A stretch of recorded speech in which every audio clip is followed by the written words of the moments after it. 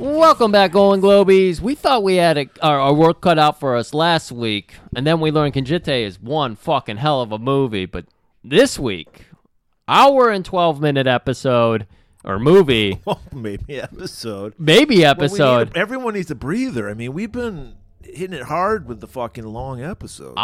I'm after I watched this movie a couple times and did the notes. Guys, we're going to turn chicken shit into chicken salad this week because this movie is... Is this going to be a rage war for you? This is going to be a rage war for both of us. That's a little inside joke because the alternate title for the Dungeonmaster is Rage War. Let's just say this movie... If you're listening to us in Europe, you know it is Rage War. In America, it was the Dungeonmaster. This movie's a bit threadbare, as they like to say. It's a full moon production. Pre-full moon production, literally. Right. Charles Band, the founder of Full Moon Productions, this is his movie.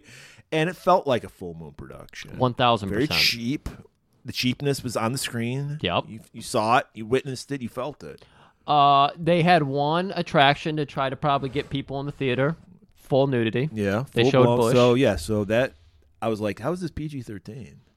You got one Bush shot in there. But when you show Bush, you get an R for that. Tits, you can get away with a PG. Well, in the day you could. I don't think today you could get away with the tits even in PG-13. Right, okay. Well, I think back in the day, you show Bush, you got to give it an R. You got to earn that kid. Man, I was watching one of your favorite movies, one of Mike's favorite movies, Monster Squad. Yeah, I've never seen that movie. Oh, you've never seen it? No, I never will. It opens up with a kid calling... No, maybe because we were talking about letting Mike curate next October, maybe for our Halloween episode. Do Monster Squad? The present Squad? to Mike. Yeah. I will do Monster Squad. It's a fun movie.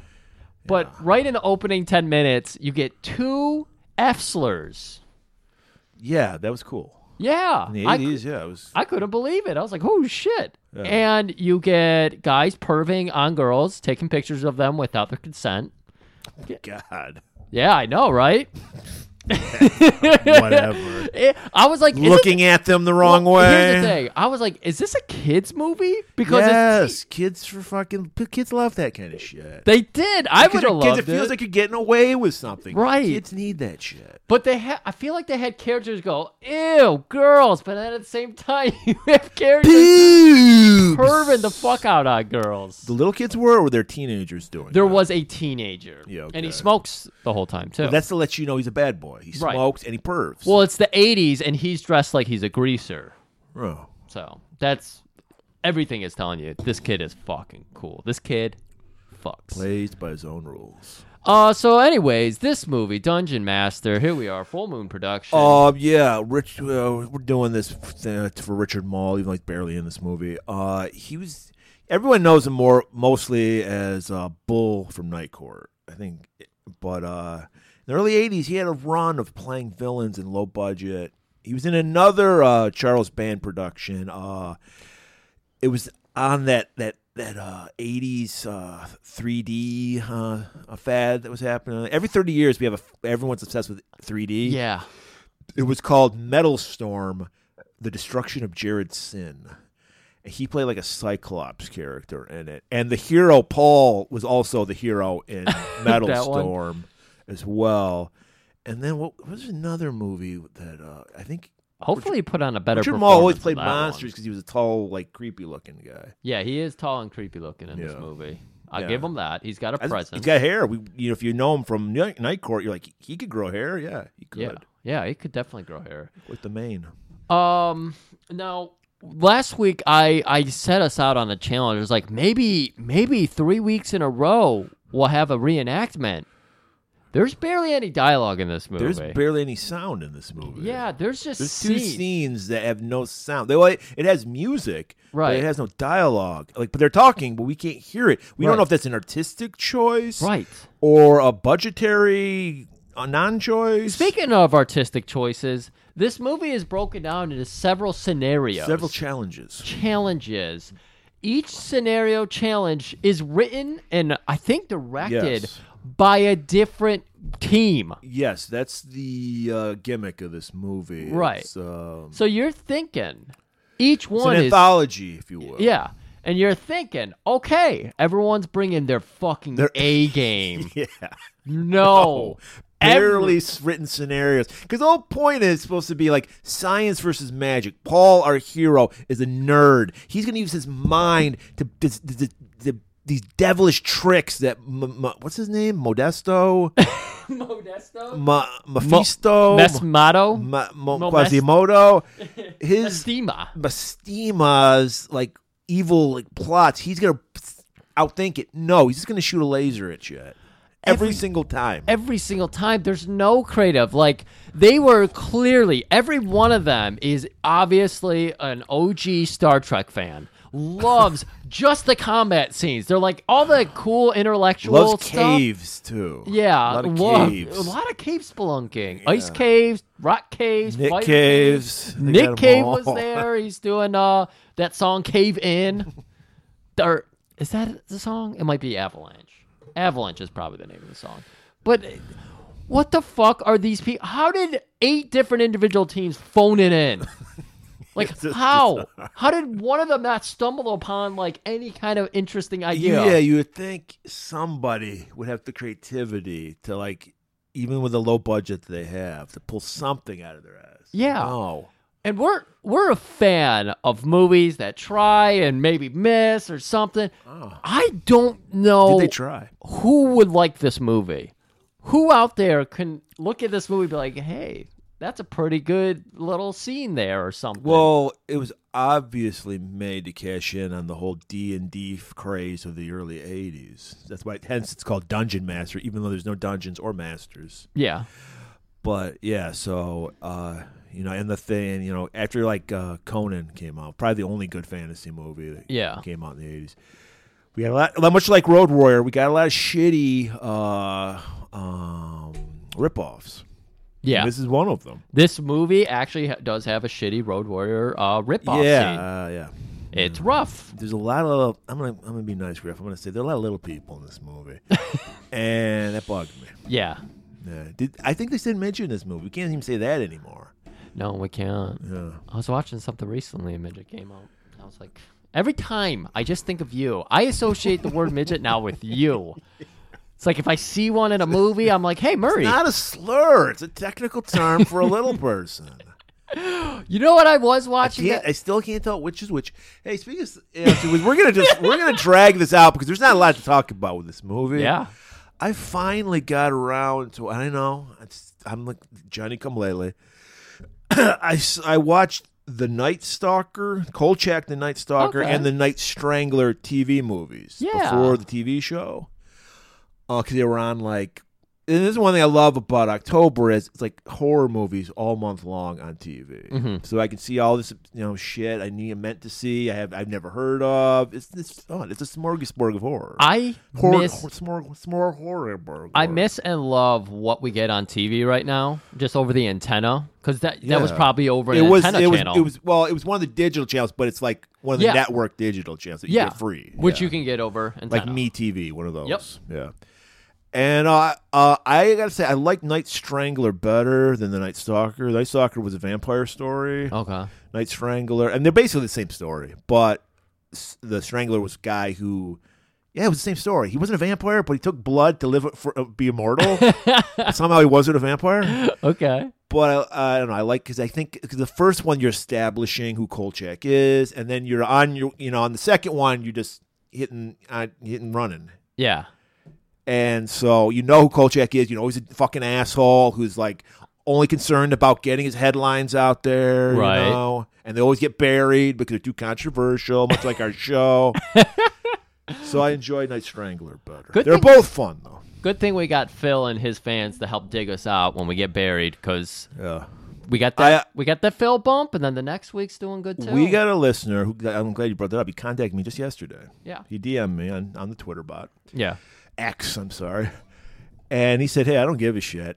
I enjoyed your fucking Vincent Price episodes. Thank you. We enjoyed them too, and more people should go enjoy them. You know what I watched this morning, though, since we're talking about antenna TV? Watched A Little Murder, She Wrote. Oh, wow. And Aubrey will be happy to hear that. I cannot get the idea that Aubrey put in our brains when we did the episode with her. Everybody go listen to that.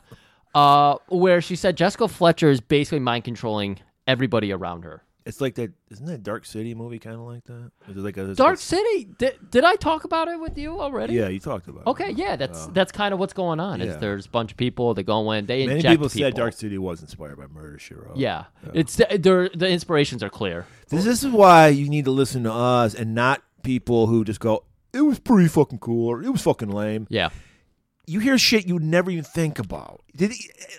Be honest, people listening. Did you ever think in your wildest dreams Jessica Fletcher was a otherworldly overlord To of use Cabot Cove? Is that where she's Cabot from? Cove, yeah.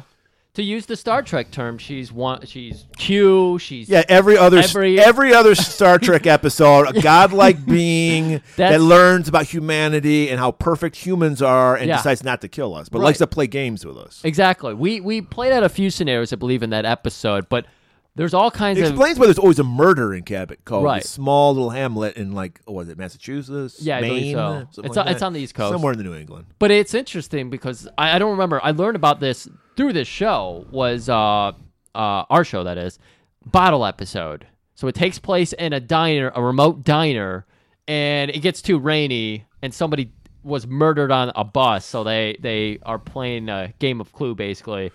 And everybody's willing, like, oh, so it has to be this guy. And Jessica leads them to it. And then Jessica goes, no, actually, it's not that guy. And just the constant swerves. I was like, Jesus, Tony Khan's booking over here. Constant swerves. Fill out 45 minutes. 45 minutes, but very entertaining. I can't not watch that episode or any Murder, She Wrote and not think of that. I think you cracked the case. I think she is a godlike being. Just watch some Murder, She Wrote and think about it from that aspect. Anytime she tells people, nope, actually, this is what happened, watch everybody react to it because they always go, you know what, you're right. You don't have evidence. You just told us a theory, but you're right. Without Murder, She Wrote, we would never have gotten Twin Peaks. David Lynch has said on many an occasion that he was inspired by Angela Lansbury, Murder, She Wrote, to make Twin Peaks. He said, I want to make it a little lighter, not as dark, and that's what he came up with Twin Peaks. That's why pilot episode Audrey Horne has Jessica Fletcher's haircut. I don't remember that. Yeah, she. I got an idea, Mike. If you're listening, open your ears. I have an idea for a show. You, me, and Mike. Yes. Watch a Twin Peaks episode once a month. That way we can make sure we can do it. Yeah. Once a month we review a Twin Peaks in chronological order. Okay. Because you got me, OG Twin Peaks. I watched it when it originally aired and haven't seen it since. Okay. You got you, who's watched it recently, knows it the best of us. Yes. And you got Mike, who's a virgin to Twin Peaks, who's never seen it. We're going to call it Triple Peaks. Triple Peaks. Peeks. And we're going to get 3 different viewpoints of it. I would love to do that. So, Mike, if you're interested in that, let us know, and we'll make that happen. Yeah, that'd be so fun. I know he's been looking for an angle to watch it, too, so maybe that would get him there. Once a month, I like that. Yeah. I like because we can't do any more than that. Yeah, we get ourselves. Of course, we're going to forget everything that happened in the previous episode. I was going to say that might be tough because but I think that's the only way we can make it work for the 3 of us. Right, once a month. It would be interesting, and we could stretch it out because that would take a few years to do. Right? Yeah, I will have to say I not only have watched the show recently, I have a Twin Peaks tattoo, and I have both the books that they have published. Yeah, so he kind of knows. I know a little bit. Yeah. And I've read too many fan theories, and I sometimes would just great. So, well, not only that would be great because then me and Mike can come up with our theories, and you can debunk them or whatever. You know, I could just add what other people have said about it. Most of them are about season 3. I'm just putting it out there, Mike. If you're interested, could be fun. It's another thing no one will listen to, but we'll have fun. Here's something no one will listen to or watch. This fucking movie. Why wouldn't you want to go? I'm sorry. Who's a fan of this movie though? It's a hard one. It's a hard one to watch. And we're, like I said at the top, we're going to make chicken shit into chicken salad because this is going to be an entertaining episode, but I don't know. An entertaining episode. I don't know how you watch this movie It wouldn't be my us. favorite, no. Yeah. I don't. Can you think of a scene you liked outside the nude scene? Yeah, I was going to say that, but the dance scene, which is also charging sexuality. Yeah, I mean, we know I love my Flashdance look, but no. For a minute, I kind of liked the slasher scenario. Yeah, with the newspaper clippings, and they showed the back of the head, and I was like, oh my God, is that Stingray? I wanted it so bad. But you see, I was projecting. I was projecting because I was like, this movie can't take another bad turn. That would be our challenge. We would write and direct. We would have Stingray be a killer. Oh my God, and he would actually kill Paul. We could just send this idea out to some of our pod friends, and we would each come up with a better scenario for Paul. Yeah. First of all, we're renaming him. He's not Paul. Paul Benderbatch. What was his name? Bernbacher, whatever. Bernbacher. Whatever the fuck. Darius. We've already made this better. What was that? The guy we were arguing about his name. It was Darius or Darius Bettelbecker or something like that. Yes, it's right. And then we both looked at the credits, and his name wasn't. He was just his last name in the credits, not his first name. There was one with Mike, I believe, because that was Dr. Five Rises Again, which you really should fucking listen to. You really need to listen to Mask of the Red Death. That's really bombing, and that was the best movie we did. Well, Theater of the Blood, and then that, I think. Yeah. Those were two fantastic episodes. Yeah. Oh my God! But hey. What are we going to call Paul now? What's his new name? Well, let's see. He's blonde. We could call him Tarl. We could bring Tarl back. He had a lot of Tarl energy. For you people, you got to be an OG fucking fan to know what Tarl means. Tarl, the hero from the canon classic Gore, which is probably our 10th or 11th movie we ever did. Yeah. He's got some Tarl energy coming off. Yeah. Meaning wimpy, glasses, uncharismatic, nerd, can't fuck, bland, gets pushed over by authority all the time in real life. Yeah. But Murray, you did think I was going to really enjoy this movie. Isn't that right, though? What? Isn't it supposed to be he's a guy in real life is a loser, but in the computer world he rules. He's a Dungeonmaster. You would think that's going to be the angle. It's 80s. He's a computer nerd. He's got giant glasses, but they do not project him that way at all from how I see it. But, I mean, we'll get to that when we get there. Because the opening scene is probably the most interesting ones. Yeah. Before he starts going into what should be the good scenes, the scenarios. Yeah, that you would think somebody who's just given, like, you have 10 minutes. Give me your best shit. Yeah. Have a little riddle in there. Have a puzzle that he has to work through. Anything. We'll get to that. There's a really obnoxious fucking scene where we're expecting him to use his brain. Where it's every fucking challenge. We're led to believe he's used his brain power, his scientific knowledge to get out of it. No, he just shoots a laser at shit. I don't even think we've really premised people on this, given people the premise. It's you did say it. It's a machines versus magic versus science. But then again, isn't science just magic that we have figured out? You could say so. Venture Brothers did this episode so much better. Oh, well, they do everything better. Yeah. But there's a lot to cover. Well, there's not that much to cover, but we'll take a long time to get there. Not much at all. We'll somehow stretch it out. Yeah. So let's maybe get this under 90 minutes. We'll see. All right, everybody. Strap yourself in. Get out your 21-sided die. Roll it. And watch this trailer or listen to this trailer for The Dungeonmaster. He is a warrior in a wasteland without mercy. It's the little guy. He has survived where countless others have died. Good shot, huh? He has destroyed all that would kill him. Out of control. He is the only one who can face the challenges of the Dungeonmaster. You are a worthy opponent. I don't believe this. The Prince of Darkness! I dub thee Excalibrates. Discover the secret of the Statue of Stone.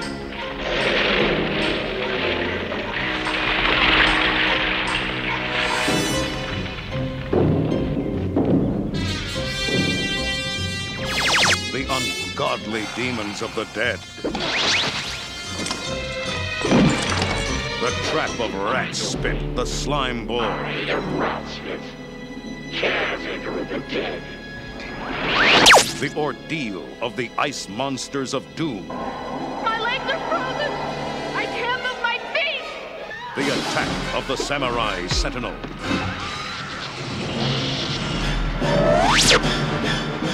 The treachery of the monster of good and evil.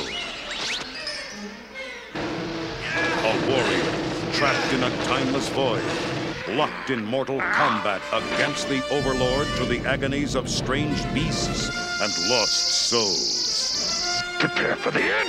The Dungeonmaster. Rated PG-13.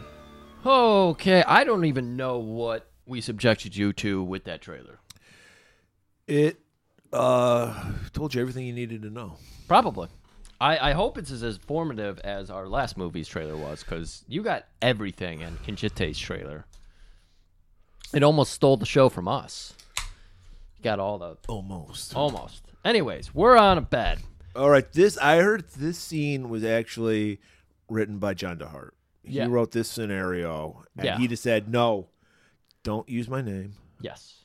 Take credit for what I came up with. Right. You can just have this one. This is a freebie. I'm working out some ideas. I want to see if this works on screen. Right, because he was obviously working on his masterpiece, Ketevin. Yeah. What year did this come out? 84, I think. 84, okay, yeah.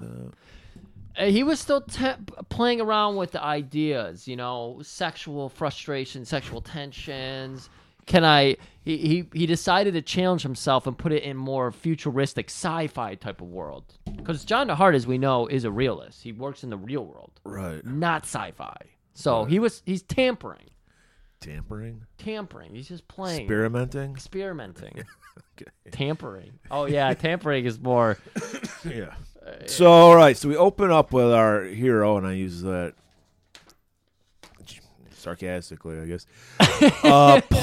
Taro Paul. Yeah. And he's lying on a bed, and he's got those like EKG, EEG kind of stickers on his head. And just one on his head. And does he have one on his dick or something like that? I don't know. You ever had an EKG? No. I did. And I got a hairy chest. They ripped the hair right out of my chest. They didn't shave? Well, no, they're just testing it out. I mean, they had to do it multiple times. All right. Because they had heart surgery. They had to know that it was going to rip your hair out. Yeah, it hurt. Yeah. And so you think they'd be like, hey, we're going to shave this. Get better No. conductivity or whatever. Well, if I was, like our man Joe Coleman, I would have been shaved already. So I guess they got to blame me. Yeah, I think that is on you. They probably saw you come in. I want to look like a man. That's right. If I want to look like Tom Selleck, I don't want to look like Taro. So he's got that on, and a woman in red. I thought it was Kelly LeBrock from Woman in Red. Yeah. Very 80s. I liked it. She's standing in a doorway, fog everywhere. John DeHart gets it. He understands symbolism. This is easily the most attractive this woman looks in this movie. Is it Gwen? I thought it was supposed to be, but I can't tell. I don't know. Yeah. Obviously, they used a double for the full nude. Yeah. Yeah. But yeah, I couldn't tell either. She looks very similar to Gwen. Yeah. So we'll say it's Gwen. I know it was a butt double, though. So she beckons to him, and he follows. And they're just going through even the architecture of this movie was ugly. It was like this awful. I don't even know what this fucking place was. It looked ugly. It was very concrete. Yeah. I thought that was kind of interesting, but it's going to lead us to where I thought inspired Paul's outfit later. It looks like a laser tag / paintballs. Yeah, I could see that. BB gun arena, because it is all just concrete. It's ladders everywhere. There's staircases. Just and I was like, is this a water treatment plant or something? Because it's just very weird. Well, all we've learned from doing all these movies, you want futuristic water treatment. Yes, we've done water treatments. Tubes, endless tubes. Why is it movies are able to shoot at water treatment plants back in the day so willy-nilly? Did we care that little about our drinking water? Yes, I'm assuming it was because of Reagan shut down EPA type stuff. You're right. They probably shut down half of our water treatment facilities. Right. Our loss, their gain. Don't worry. Of course, Reagan was in the movies and was like, guys, Hollywood's going to pick up the tab. They're going to go to the water treatment facilities and basically rent it out. And God, how many dead people how much cocaine probably went in there on accident? All I got to say is Flint. So he's following her down a corridor. She's beckoning, billowing. Goes into a room. And this is probably I think this is the best part of the movie. This is great though, because it's not just she doesn't just go in a room. It's like a crack in the wall. Yeah, it's like there's like a piece of drywall, and they just cut like a crack. We're in a out of it. concrete factory or whatever. Is that symbolizing a vagina or something? I think like enter. Yeah, it definitely is. Yeah. You're 100% correct. It's, about well, that. remember, this is John DeHart. Yeah. He's an artist. Right. And you could see behind there's a little red light coming in behind her, and she's crawling through that little crevice, and he's like, well, I got to send it in. Me, that is. Yeah. So he sends himself in. He penetrates. Right. And there she is, and she strips naked. Yeah, just wearing a pair of high heels. Yeah. And she beckons some more. Right. Goes through the... This is where she just like pops her clothes off, and the music just stops abruptly. There's a lot of sound issues to this movie. A lot of sound issues. We're assuming that this is the Cutoff between this is, Ragewar. Yeah, and, this is we are watching Ragewar. We watched it on Mike's Plex and it said Ragewar. Right, it did. So this is a European cut, I'm assuming. That's why it was so artistic. Like people in America couldn't understand John DeHart in '84. Yeah, but Europe, they're a little ahead of us, you know. Yeah, so. there was probably a very like jarring dub over in some of those scenes where there was no dialogue, but we could see them talking. Yeah, whereas clearly like somebody else they had in ADR later. Yes, I have seen the ice cave. That kind of shit. So she's like laying on a bed, nude. Tarl Paul comes in. He's like, hey, let's fuck. Can I pop my wiener out? Do I have your consent? Even in '84, Paul was... No, shows what a nerd he is. And he gets undressed, and he's going in for it. And then there's like a door you see on a submarine. It's a submarine door. Yeah, with like the wheel you got to turn to open the door. So, are we dreaming right now? Clearly, this is a dream. Is this a dream? Didn't you say Lynch was inspired by this movie? Who wasn't? Yeah. Because he was inspired. No, Lynch was inspired by Murder, She Wrote. Oh, that's right. That's right. But he could have been. It is a very Lynchy scene. There's very dream logic going on. Exactly. Door opens. Monsters come out. This guy's with monster masks. Red light behind them. So are they in hell? I don't know. Yeah, that's a good Just question. as Tarl Paul is about to go in for the kiss, they fucking cock blocked his shit out of him. Yeah, the door opens and he's not even bothered until they rip him off. And then he's like, well, what is going on, guys? And she beckoned me. She consented. And they grab her and haul her off. And then he just wakes up. It was a dream, Griff. Paul had a dream. So. Much like Martin Luther King. Paul wakes up to his computer talking to him. Beep, blop. Yep, Spike Jonze got the idea for that movie, her from this movie. I think everybody got the idea for artificial intelligence thanks to this movie. Siri is actually Cal's full middle name. Does that work? No. It's the computer's called Cal, short for Excalibrate with an 8 at the end. Yeah, that's cool. That's a good license plate. And she's like does everything for him. Yeah. Wakes him up because he was just snoozing. He's just having a nice Monday early morning and forgot he had to go to work. She's like, I need a wet dream before I go to work. You know what? I was about to call him Tarl. Paul probably was in the middle of having a serious wet dream. His seminal fluids are probably backed up, Inordinate. Inordinate. So he uses a Google Lens to track a Mobo issue. Some nice shorthand here that Murray totally gets. Yeah, he gets called into work. It's a really big deal. It's a big He job. works at the Geek Squad, or that's probably his job. Well, Geek Squad is... Or does he work at what's the one at Apple? What do they call theirs? Wizards, I think? No, I thought there's like a... Geniuses. I thought there was like an area like the Geek Bar or something like that. Yeah, I think you're right. I think they call it, but that's just that... Maybe I don't. I've never really been to an Apple store. I don't own a turtleneck because I've never been allowed into an Apple you store. You do have to wear a turtleneck to get your fucking computer repaired for $4,000. Yeah. But no, he gets called into a very important job, and we just see him at a client's office. This is if people are wondering what the fuck Griff does for a living, this is it. Sure, this is it. And so we're looking at him. And they just they opened up a filing cabinet, and there's just computer board, chips just hanging out on there. And there's a guy yelling at him, "This is the most important computer in our whole business." It's sitting in the fucking kitchen with the coffee burner on top of it. Most important computer in our whole fucking business. Whole company runs on it. And I was about to call him Carl. Carl. Carl. So Paul's actually confused about what's going on, and then he touches his giant glasses, beep boop beep boop beep, and we see a green interface pop up, fucking straight out of Fallout, and it even has the little Fallout guy. Apparently, there was a game called Ragewar. I don't know if this movie was based on it, but yeah, it was. I've never heard saw of that in a review for the movie. I gotta look that up now. And so, yeah, he's touching through his glasses and everything, and it's pulling up basically data. What the actor is doing, he's grabbing the side and just pushing, and somehow it's making shit happen. Did it actually repair the computer? I'm assuming Paul's supposed to be the god of computers because he has glasses. Right. That it repaired it. Yeah, I thought it just showed him what the issue was, because then it just clicks away instantly. Like, we're done with this now.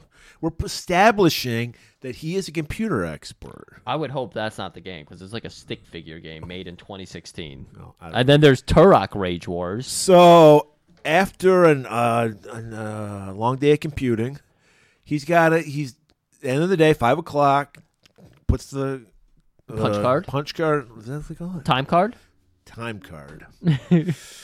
Punches out, and him and his buddy Don's obviously in sales. This is the Joe Coleman. This is Griff's relationship with Joe Coleman. Right. Where he's just like, hey, I'm going to get some pussy right now. Well, I got to go for a run. Joe hates cardio. That is true. You can't beat the shit out of people as effectively if you're, focus on cardio too much. Is that what he says? Yeah. So, there must be a locker room in the whatever Apple. Right. Again, we've talked about this movie. It even in the real world, it just abruptly cuts away because he was on a remote site. Now he's back at his office where his friend Don works. He's coming down, and he's just got tiny shorts on. I was like, wait, the fuck? Even by 84 standards, these shorts were fucking tiny. Right. Even Jack Baudelaire would think twice about wearing these shorts. That's how short they were. He had a ball hanging out of one man's leg and out of the other. That's how short these shorts were. Are you sure those weren't truck nuts hanging off him? That's inspired truck nuts. And he's just like, I got to run. And Don's like, that'll kill you. What the fuck you running for? Right. Are you kidding me? This is fucking L.A. Where are we, actually? I'm assuming L.A. L.A.?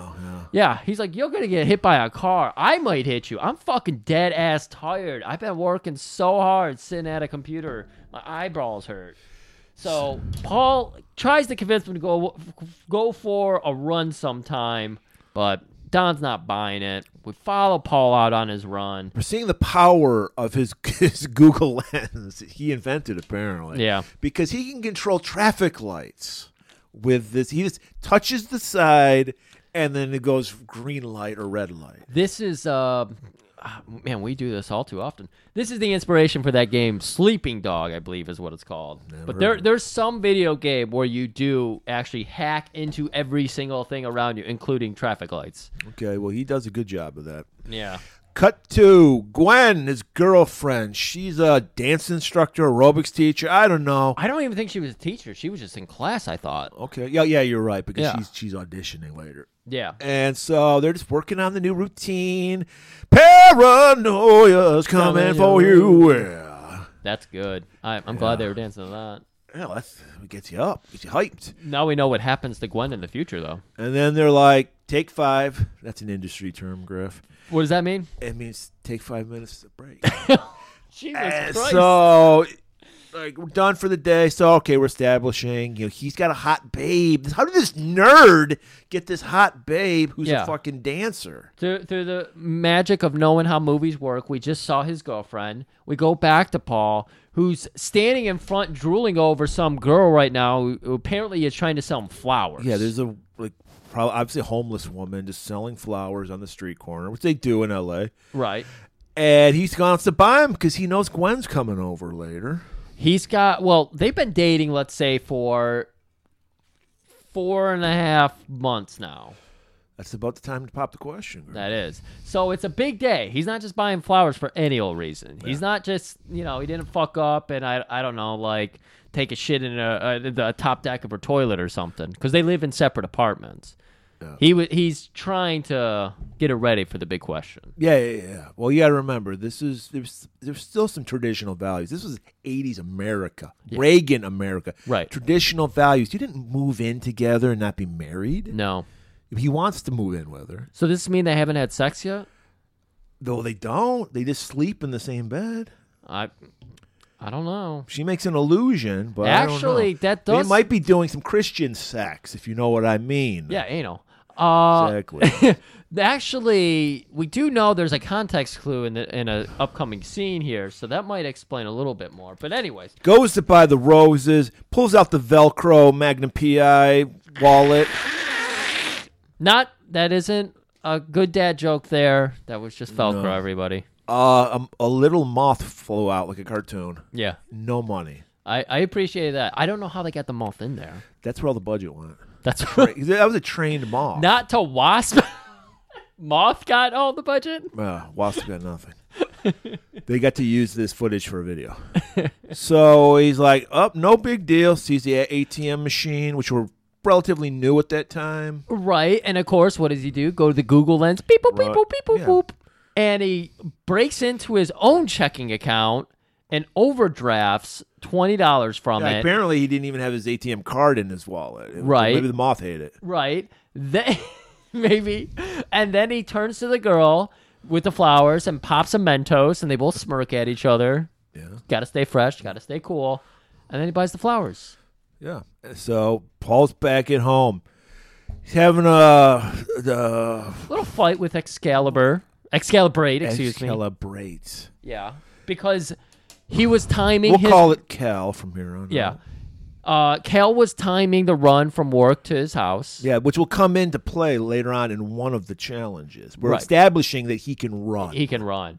But here's the interesting thing. Do you remember how much extra time he had this time compared to the last time? I thought it was 3 minutes. 3 minutes! What did he do the last time that it's only 3 minutes over this time when we know he stopped to buy flowers, didn't have them, had a Mentos or two?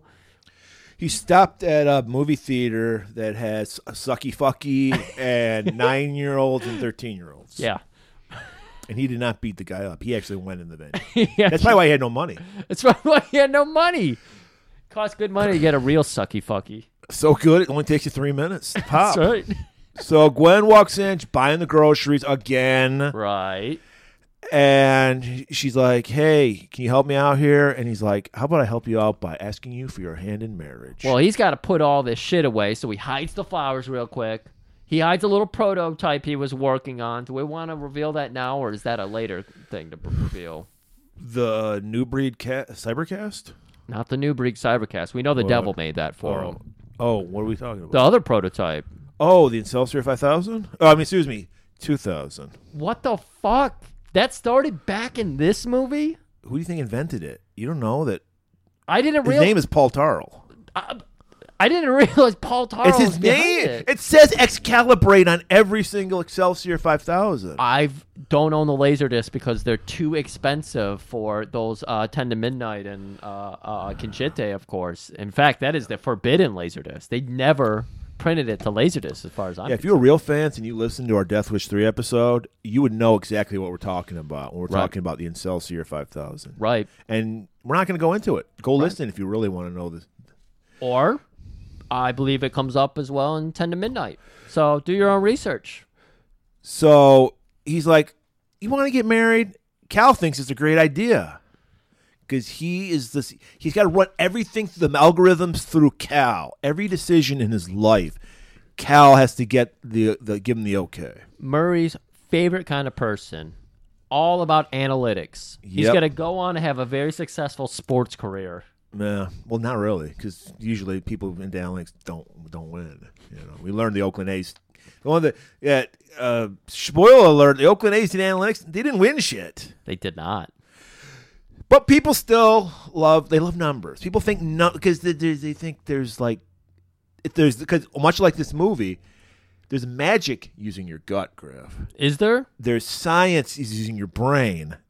But what always wins out? What we've learned, your gut thing wins out. It's true. Every cop in every movie has taught us their gut is right 1,000% of the time. It's called intuition. It is called intuition. But, of course, Paul and bringing up the numbers, and he's got graphs and charts. While he's talking, he's cleaning out the Excelsior. He's like got some spray and shit. Right. Oh, don't worry about that. That's a mug warmer. Keep my coffee warm. Wow, that's pretty impressive. He's big around as a mug. So Gwen is like, you and that fucking computer. Literally a fucking computer. Right. I would be ready to say yes right now if I didn't feel like I was number 2 to that computer of yours. Meaning shit? Yeah. Oh, okay. And all the time you're linking up with that computer. They allude to, she knows what's going on. That's no mug warmer. I know when you've been uploading Mug cozy. your data link to your computer, Cal. Oh, so. So he makes her a dinner. Right. Swordfish, of Yeah. course. The most romantic dinner of all. And she's like, wow, that was really great. Of course it was great. Cal gave me the recipe. Oh, Cal. You see, she was just forgetting about Cal for a minute there, and then he brings Cal back up again. Right. We're proving her point. He's obsessed with his fucking computer. Right. And proving our point that these two probably aren't fucking, because there's a lot of tension here. Oh, there's no chemistry at all. There's no chemistry, but there's tension. And I think that you just bang that one out, right? So he's like, hey, here's some dessert. Pulls out a box, got that ring. President? Wasn't a president watch? It was not a president watch, but there was a diamond on it. Okay. And he did not make her swallow it either. He did not. Even though he said it was dessert, so technically he should have. And she's like, I don't know. Did Cal pick this ring out? I did want to show you this new program that me and Cal wrote together. It's the proof that our marriage, our love is 1,000% true. He goes over and he puts in the variables. Strong-headed woman. Beautiful hair. Rock star hair. Rockstar, it was good. Dancer flat ass. No, well. And like swordfish. Proposal to Paul. That's it. That was this date Dork. entry. Dork. And Kale, of course, comes back. I have crunched the numbers. The success of this marriage is... Well, no, it was a woman's voice. Oh. We're not. The He's success not of in the a gay marriage. relationship with a computer. You're right, That you're could right. not have flown in '84. Right. Now, I'm wondering, was Kale the computer that that weirdo was using in that movie we did with Paul? I don't remember. Oh, man. What was that movie Blood called? Moon? Blood Moon. Hot Dog Guy. Hot Dog Guy. Justice. Wasn't that his name? I think his name was Justice. I Yeah. wonder if Kale He's was definitely his... fucked a computer. That's for sure. He's Well, definitely bought stock in the Excelsior. We need to go 5000. back. We have not studied that his desk area, and I think we need to go back and study it again. I was mesmerized by the hot dogs. I was 'Cause they were mesmerized by the hot plain. dogs, too. That's how we knew it was me in a future world. Yeah, I was like, what sicko? He's a plain hot dog. So, of course, Kale's punching out the numbers, the graphs, and everything. There's a little pixel animation of two stick figures fucking. Do it. Lock it down. He is prime real estate. You're right. Because he's got these. He invented Google Lens. He invented Google He Lens. just needs to fucking have Steve Jobs steal his idea from him, and he's fucked. He's fucked. So, She's like, all you care about is the only thing you care about with me is fucking. that's why I'm going to go to bed where I get all of your undivided attention. He doesn't have like a little monitor in there for Kale or something. I know how this ends. Demon Seed. That's a movie for everybody. Inordinate amount of demon seed. Yeah. Excuse. So they go have some Christian sex, butt stuff, and go to sleep. Yeah.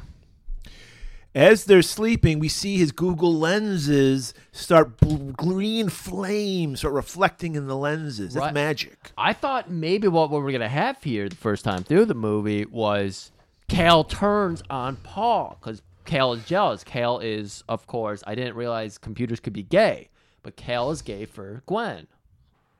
No, good. Well, I don't know. I don't. Maybe she's gay for pay. I don't know. Maybe Cal is bisexual. Ever thought about that? I just like that she wanted to steal Paul's girl away from him.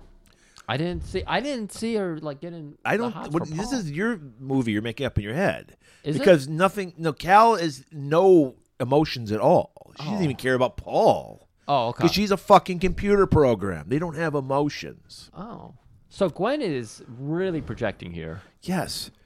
So you see it in Celsius 5000 or 2000 at this time. Yeah. You're getting put 2 and 2 together. Put 2 and 2000 together. Yeah. But do the analytics. I'm trying to crunch do the the numbers. analytics. I'm putting it in my computer, Hal, right now. So Paul has a dream, and he's in, like you alluded to, his laser tag outfit. Yeah. It's a quilted, like he's like wearing a black bodysuit with like this quilted padding over it. The top is kind of like a vest situation. He's got some silver studs going around it, like a silver studs around the waist.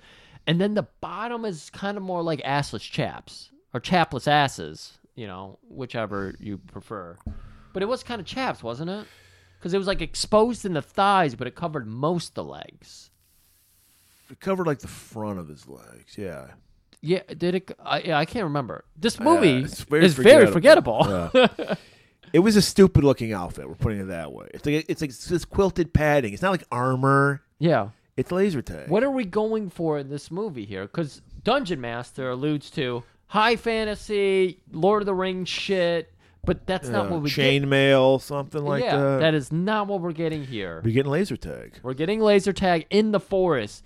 So we've got Paul crawling through, and he's like, "Oh my god, this fucking outfit's so badass. I feel so cool in this. Like I could go running in this, crawling through the Maybe forest." that's why it's like it's not chainmail because you would get chafed if you're running in it. That might be it. It's fit him and his running style. Yeah. So he crawls up on a big old waterfall, and there's Gwen emerging out of it, and you can pretty much see through her top. So this is the other sign they definitely aren't having non-Christian sex, because he's looking at those titties. Is that true? Can they not see each other naked? Is it kind of like a... I don't know the mind of someone who's like trying to trick God. Trick God. I don't know. Okay. You can't trick Metamucil or whatever this wizard's name is. Right. Well, he's having a seminal reaction here because he's going for it. Seeing some nips. And there's a lot. I think John DeHart might have done this scene as well, like a little extra. Like I'll give you another day, because it's literally metaphorically a wet dream. There's this water pouring down. Wow. And he's going in for it. He's going in for the kill, and then he hits this fucking like it's force field. Force field, yeah. And then he starts burning up. His skin starts to melt. That's God. But he's so horny, he still doesn't stop pounding. That's God telling him, your lust for this woman until you lock it down and fucking get it acknowledged in my church is forbidden. That's what's happening here. This is a Christian movie. That's what this is. So, of course he's going to burn up for lusting her. And he wakes up. And his apartment, Fog City. And he's like, Gwen? Because Gwen's missing. And then he's zapped to hell! He finds Gwen. She's chained to a rock. And this is where Richard Moll's character, Mestima, the demon wizard, appears. And he's got the Dracula fucking cape with the high collar, and he's got the fucking hair. He's got crazy long nails on. Right, he's a demon. He is a demon.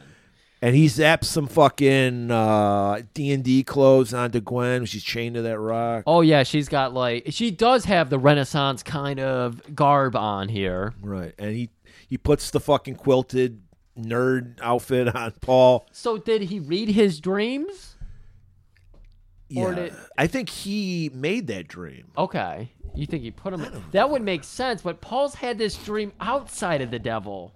but not wearing that quilted padded outfit. He wasn't in the first dream? No, he was wearing regular clothes. Oh, okay. So definitely the devil has put him in those clothes because the devil thinks it's hilarious. But not only does he give him his laser tag, he gives him his new breed Technocast. I have loaded your computer, Cal, right here into a wristband. Well, actually, before he does that, he teleports in front of Paul with a sword.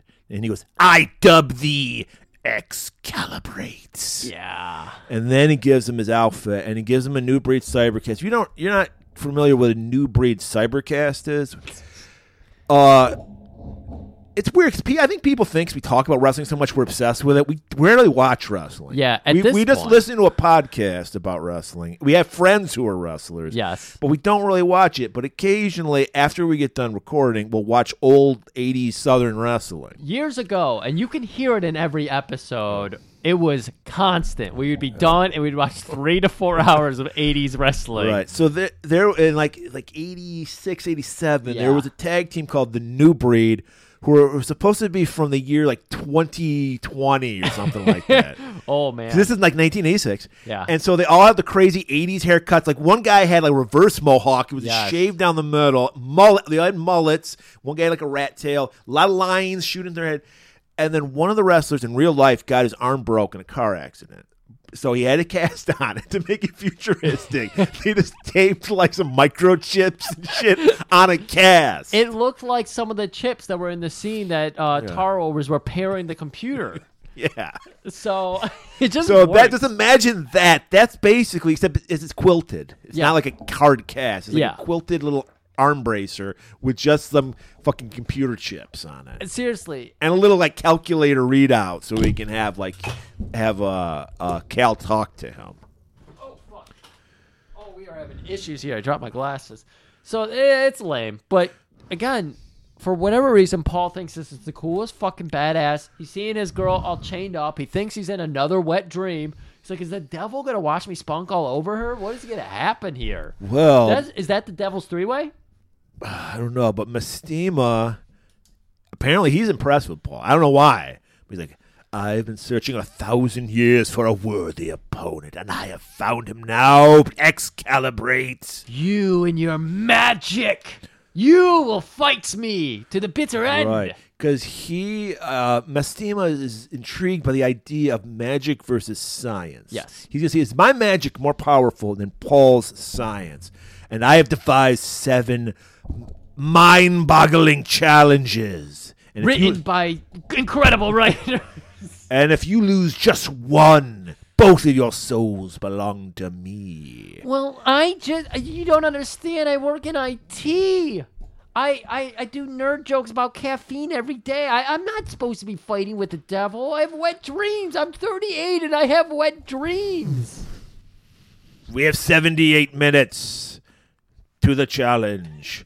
All right, challenge number 1. We are in a wax museum / ice cave. Yeah, We have a Wolfman. We have Jack the Ripper. We have a Genghis Khan. I don't know, there's this guy in a samurai outfit. Yeah. But I think he was supposed to be Genghis Khan. I think And so. we have the evilest man in human history, Albert Einstein, holding like a crystal geoid in his hand. Yeah, crystals apparently are key to the devil's workshop. Yeah. He's constantly And working. for some reason, this scene, there's no sound. We get music, we get no sound. Right.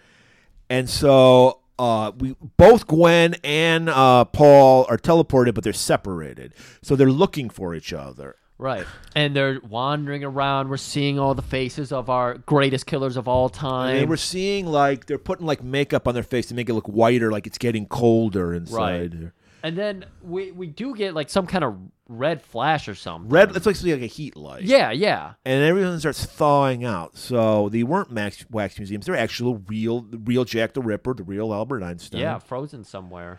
So Jack the Ripper, of course, what's his MO? He grabs broads. So he grabs Gwen, puts a knife to her throat. Paul comes in. I guess we assume that she screams out and he hears it because he's crawling through a little crevice. Right, a crevasse.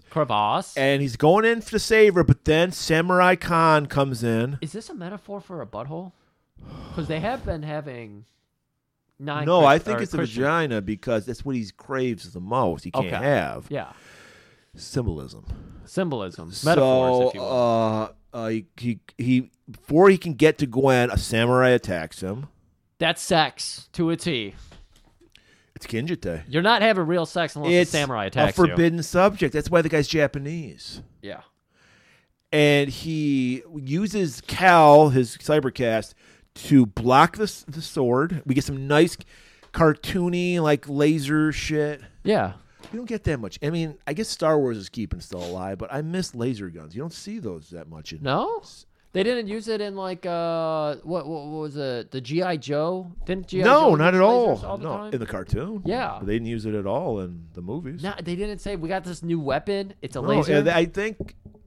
I think they're getting a little. Once again, we talk about people when they're making movies. They're like, we can't do this. It's silly. Yeah. We're serious. We're making a fucking movie called G.I. Joe. Right. And no, we need to bring lasers back. That's what future is all about. Lasers. Yeah. Laser discs. Laser Anybody? discs. You think vinyl made a comeback? Waiting to see the sale numbers on laser discs. Okay, so we're led to believe Paul is a genius. He's going to use his mind in every one of these challenges. No. All he does is shoots a fucking laser from his cybercast and hits people. Yeah. And then we see they're being surrounded. They're being force funneled toward Einstein. Yes. Einstein holding that crystal. Right. And so I can't believe someone actually took. But do you think this was written, or is it like they were on the fly? They're like, I'm going to run a camera and you just do something. It has to be something more like this. I don't understand. Like, seriously, when I saw this, I was like, these people are clearly inspired by Star Trek, and they're trying to think of, like, ways where they're super genius Paul with Google Lens But Star technology. Trek was actually intelligent. I know, I understand that, but that was the goal, and they fell very, very short because every fight felt like a Star Trek fight. This is Star Trek. Yeah, Star Trek is appropriate for this. Yeah. That's what it should have been I'm qualified to write for Mad Magazine now. So he grabs the crystal. Is this symbolism for the nuclear bomb? Is this a split atom in Einstein's hand? Could be. He like throws it. Explosion. Everything turns You to bested me. Damn you, Paul. What? Like, how did he do anything? Right. We literally see the crystal clash, and then smoke goes up, fog goes up, and we're back with Mestima. Back in hell. Or limbo, as I call it. And he's like, you have bested me once, but that was beginner's luck.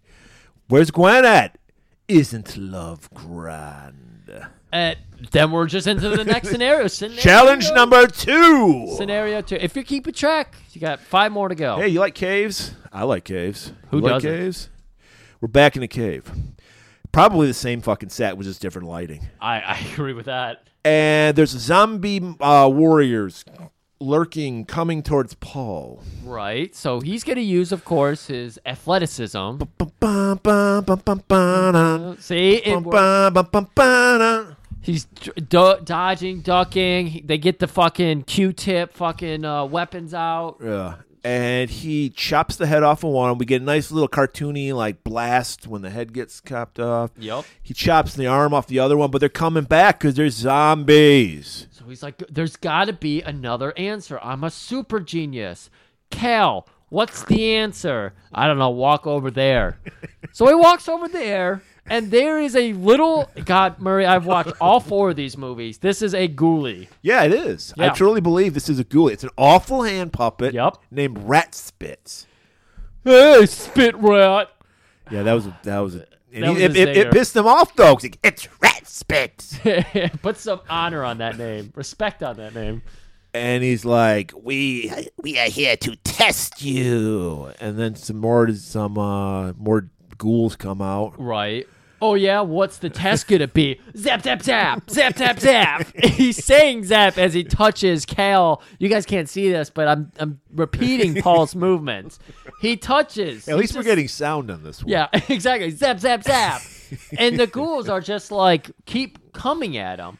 And so he looks around, and right on Rat Spit's little fucking... little scepter he has is a crystal. And he's like, crystal was the key to the last puzzle. So Wow, putting it all together. Two different writers decided the crystal is the key. Yes. Did the other guy go, hey, that was a good idea. I'm going to use it. Yeah. Well, it doesn't end there. There's another crystal type. The theme is crystals. The theme is crystals. And so he shoots Ratspit's little crystal scepter, which causes the zombies to disappear. Ah, you got me. I had a real test in store for you, though. Yeah, what test is that? The realest test of them all. Yourself, death. We don't even understand this stuff.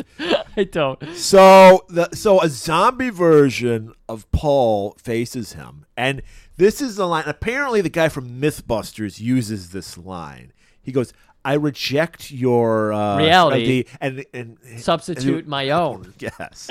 I'm so sad that I remember that. I haven't watched MythBusters It's funny because I was like, where have I heard that line?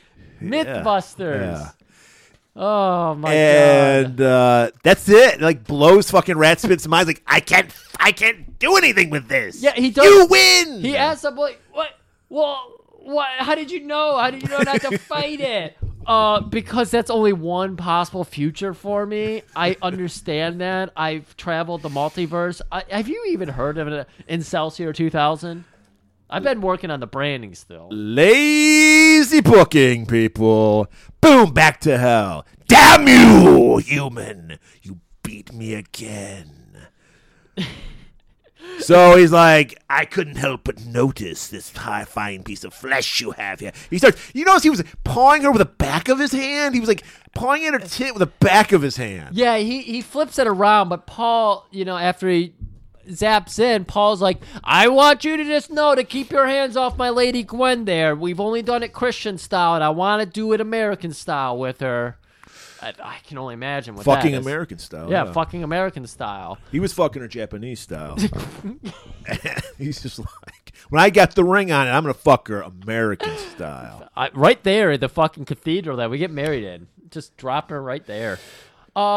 Keep your damn dirty hands off of her. And he's like, oh, yeah. So he does grab, right around her kneecap, which we've seen a movie where someone was really into that, and maybe the devil's into that shit. But then he works up, and like you said, as he gets to about her hip, he flips his hand, so he's rubbing the back of her hand.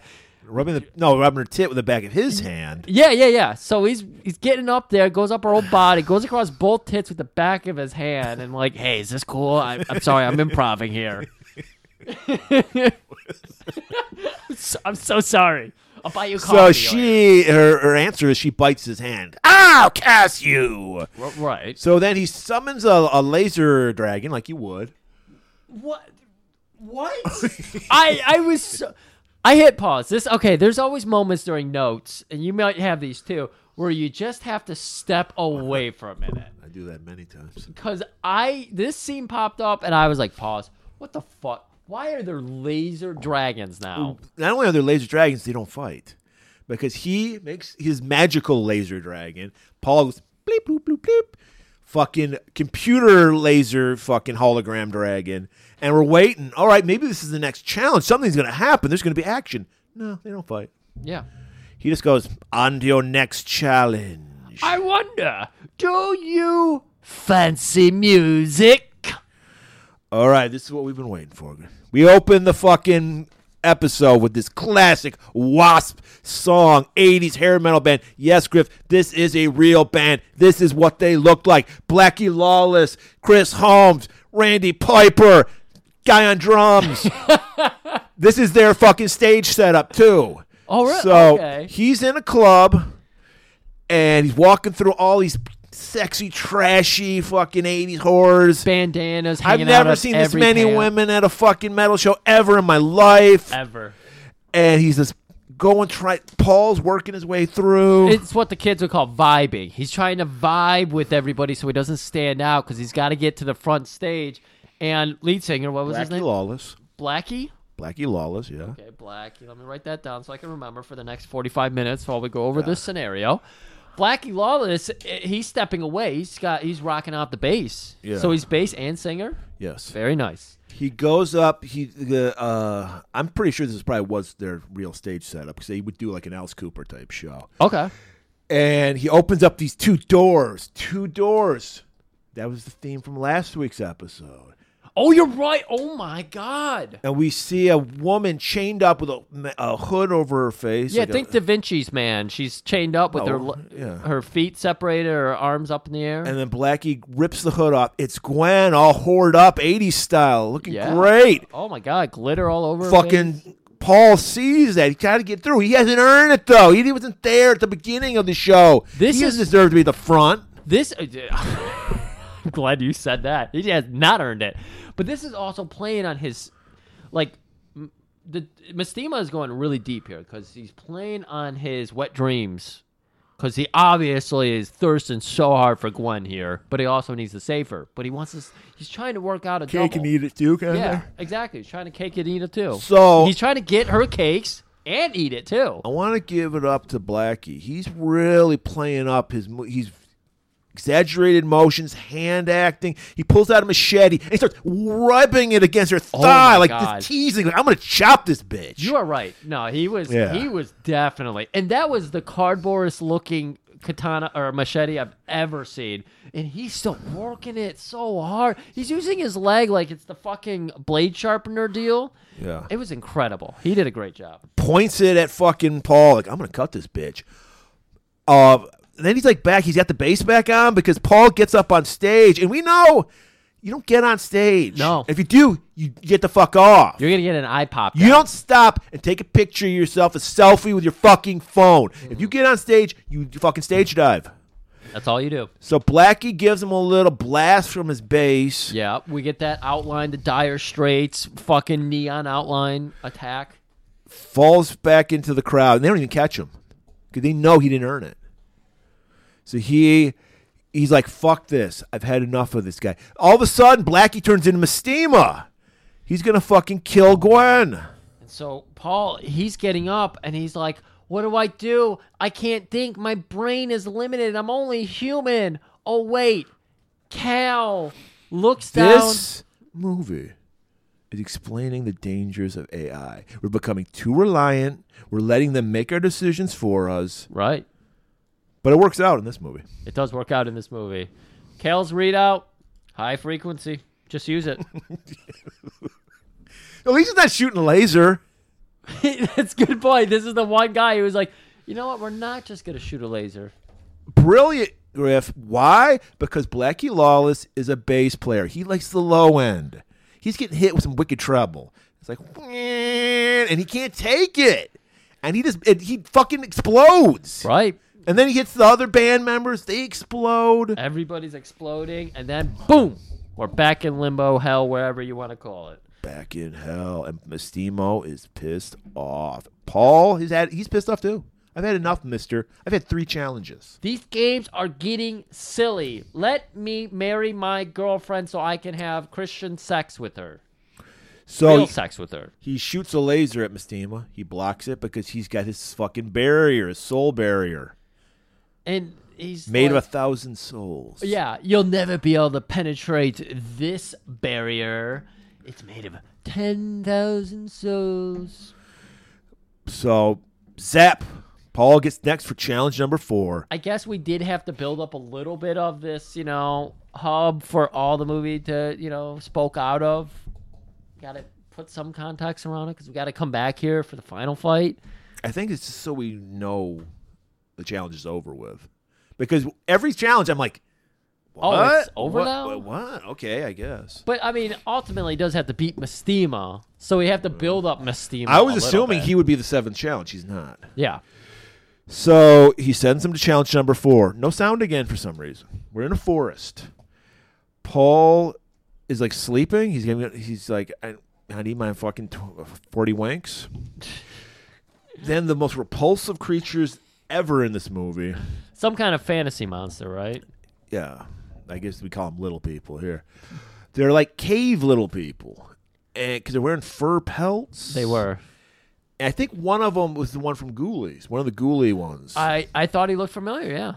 And they're just waddling and shit. And it was making me nauseous. This is where I had to walk away. Too bad they don't know how to walk. But they're like, and like you'd expect from a little person, they got sticky fingers. Yeah. So they steal the fucking new breed Cybercast. They're big wrestling fans. Right. They waddle away because they can't run because they're little people. So Paul happens to wake up and see that they're running off with it. So he chases them, and we just happen on a large statue in the middle of nothing. And he sees the little guys running beyond the statue. Well, yeah. He's got to cross in front of the statue, and as he crosses in front, there's a little dish, an altar, yeah. And there's his new it's an breed. offering from the little people to the big person. Yeah. And as Paul takes Cal back, that pisses off the fucking statue, so it comes to life. I miss this. I like stop motion animation. Stop motion's cool. Yeah. So this is pretty cool. And he wakens up, and it's got a gem in his forehead. We can shoot lasers because this movie's just about lasers. Right. This is the one bad guy from Mega Man I can never beat as a kid, and I learned later his name's the Yellow Demon. Okay, we'll call him the Yellow Demon for this. Yep. So he slowly chases Paul. They're going back. Yellow and forth, Devil, excuse me. Back and forth with lasers. Paul's like hiding behind a rock. He can't do anything. It's just not. And then he's like, "What's that big old brain of mine going to think of?" Right. I'll shoot that gem in his forehead. Did he think of that, or did Kale think of it? Kale, I need an idea. Make it sound like it's my own idea. I don't know. Yeah. I kind of mentally checked out at this point. It's very easy to. Guys, we're at the 20-minute mark, and we've already mentally checked out. Hits the jewel. Boom. Another challenge taken care of. Back in hell. We're halfway through our challenges. Has there been one intriguing challenge yet? I don't even know if technically you can call them challenges. I don't think so. He's barely had... He never used his brain. He's just shooting lasers. Right. He just shoots some lasers. At one point later, he even tells Cal... I was waiting for, because you said it's very Star Trek reminiscent, of him creating a bazooka like Captain Kirk did, who used his brain, using the environment around him, and then shooting the fucking thing. Right. No! There's never like, oh shit, I can't do X because of Y, and therefore I have to do Z. It's just, let me just go hide behind that rock and shoot a laser at him. That's what it is every time. Yeah. Right. What you just said... He's dressed in a laser tag outfit. All he knows is lasers. So it makes sense that he's playing laser tag with monsters. All right, back in Limbo. So Mystima's he's sweating a little. He's like, this guy's good. Right, he's halfway through. The best I could come up with. Yeah. And he's just shooting him with lasers. My creativity is at its limits. How about this? How about this, Paul? I'll let you go, but you let me have this tasty little morsel. Never. Well, maybe some gold bracers will convince you. And there's a little treasure chest. This is the closest it gets to D&D. There's a treasure chest full of doubloons. Not and only shit. that, he said, how about an Excelsior 6,000? No, I'll earn that one. How about 3 new girlfriends? And then we get some hoes, and they're all... they should have been naked. I don't know why they were naked. Yeah, exactly. But they're all... full bush. Yeah, they're all circling him like sharks. We get the cut of Gwen, who's like, Paul, you better not. I swear to God, there's no more Christian back door for you if you fucking touch one of them. And then he's like, no, I won't give a... He put a lot of time in this chick. So he's like, I got to see it through. Right. Well, you saw that he started to fog up. Right. So Gwen was projecting her fog through him. So Gwen is finally coming around. Like, he doesn't want to fuck a computer. He wants to fuck me. Right. He's doing all of this. He's fighting the devil. So is he the devil, or is he is he a couples counselor? Because it seems like he's bringing these two together. Wait, is this a Scientology movie? Because they decided that psychologists and therapists are, in fact, evil magicians. Yeah. The devil. Well, so we might have this all wrong. It's not a Christian movie. It's a Scientology movie. It makes sense. So Paul's like, no, I will not. So that was a John DeHart read right there. No, I will not. So what do you know? Paul zapped into challenge number 5.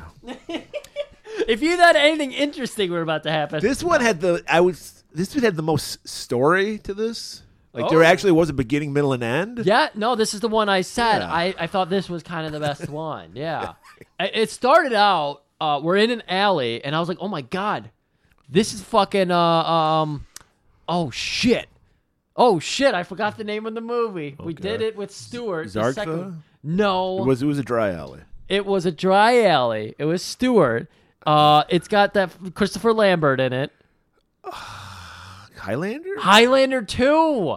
It McQuickin? started out in that alley, or maybe that was 3 that started out in the alley. But yeah, I was getting vibes of that. So we're in an alley. Murder. No. I'm sorry. I was waiting for Batman's family to get killed, but yeah. That's a good call.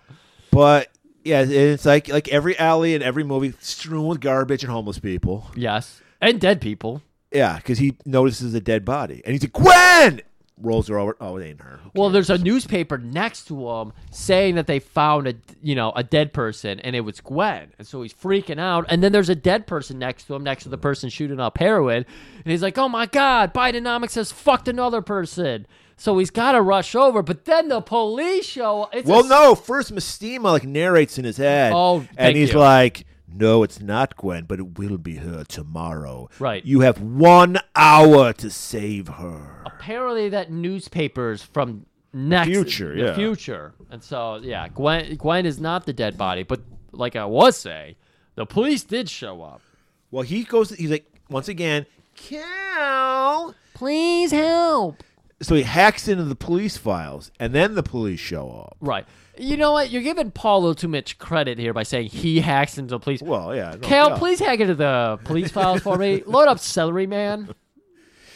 Cops show up. We know they're cops. They got mustaches. Well, one has. Yeah. Oh my God. You know what? If we were to do a reenactment, it would be the jelly donut scene by the cops. That scene, was obscene. that whole scene in the car had to be ad-libbing, right? Because it was the Yes. worst banter It was awful. of all time. It was so bad. Yeah. So they go, "Hey there, Phil. What you doing there with that dead body there? Looks like you're a killer. You're under arrest." Yeah. They arrest her. They don't call in the body. No. They're just like, "We're hauling you in." No. You actually see them go into the cop car. They load Paul up into it. "We got you. Dead to rights. You fucking clearly murdered this woman. We know that there's no blood on your hands, but that's okay. We know you did it." They get him in the car. They call it in. No mention of the dead woman in the alley. Because that's just what we did with alleys back in the day. Yeah, That you was just back- let the street sweepers pick them up. That was back when America worked. We just threw dead bodies in the alley. Quick cut of a guy. We're assuming this is a killer because he's cutting out clippings of all the killings he's done. He's got ransom note clippings and shit on the wall. We see that he's got a little curly mullet that he has. Yeah. He's got boots on with little heels. Not quite DeSantis heels. These are like real boots, ass kicker boots. Yeah. You're stilts. I finally got to see DeSantis walk because I was like, I don't know everybody. Then I saw him walking those things. He's a little person. I didn't think it was that little. Where he's got to wear fucking lipstick. Well, the rule is no one under 6 feet tall can be president. Just like Chippendale dancers. But yeah, that's true. That's true. So they handcuff him, put him in the back seat, and they're doing some horrible banter. There's no way. I hope no one wrote this fucking shit because it makes no sense. So they're bickering back and Guys forth. What is this? The guy got jelly all on his fucking face, bit into a donut. What is this? He's like, "It's a jelly donut. There's jelly all over your fucking face. You just bit into it." It's so bad that he's got jelly all over his face. He's like, "I told you to get me a plain donut. I didn't ask for a jelly donut. I wanted any plain donut." So how did he not understand when he's biting into a dense donut without a hole in it? He bit into it and didn't know what it was. He's like, No. "What is this?" And it's like, he didn't have the guy tell him. He's eating. He ate half the donut. It's like, what am I eating? It's half on his face, half in his gullet. And what is this? And then he's like, "I hate jelly donuts." And then he finishes it. Didn't you know I hate jelly donuts? While that's going on, Paul is using We got to mention that he drives by and he spots Gwen. Oh, okay. And she's got a little newspaper ad. Apparently, she's going to Dance audition. Dance yeah. audition. She's 6 feet tall, so she can get into Chippendales. Oh my God! Especially when she's wearing heels. Paul is like sees that, so he's like, "Oh my God, I only have an hour." Right. And this banter is taking forever. Ever. It's like an intro to one of our episodes. It's like goes on and on. So Paul just starts coughing, and he's fiddling around with his cuffs. And they're like, "Hey." Cal doing that thing. Lasers. And then little tiny little like laser fine-tuned lasers. He accidentally jiggles. They had a pothole. Yeah, they hit a pothole. Oh, because he hits himself with the laser. They're like, "Hey, it's just a jelly donut. Calm down. You're not eating it." And then he's that was a great ad lib.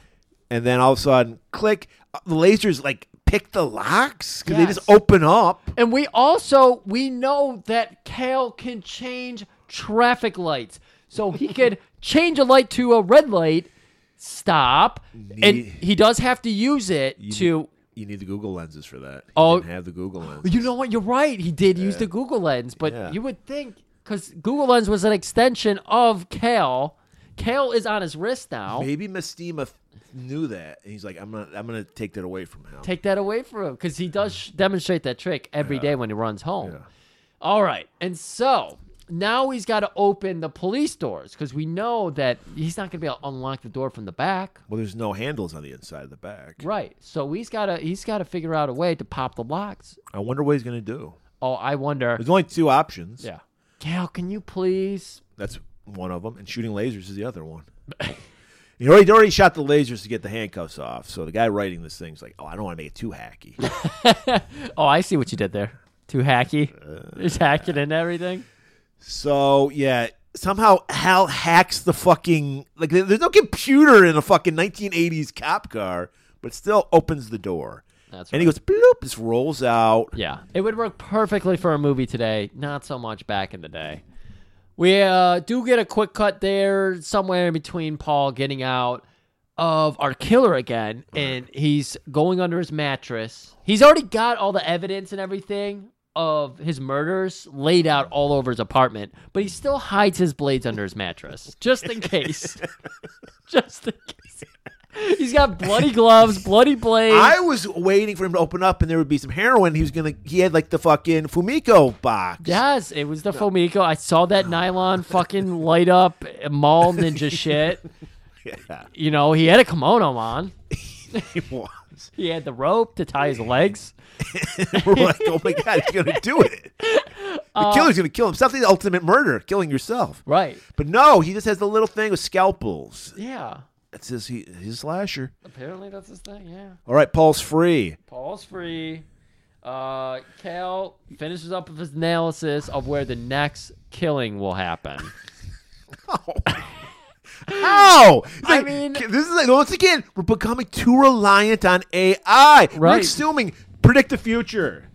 Right. And it does it. It clearly broke into the police databanks, and it figured out they actually went back Which is in like 80 which is floppy disks and shit. Yeah. Yeah. They went back in 84, and this wasn't just on paper. They entered it into the database where all the murders happened so that Cal could go in, triangulate. Because it was like From Hell. It was like a pentagram, and he said the last one. I've never done From Hell. I hear it's a slog. I haven't. I saw the movie. Yeah.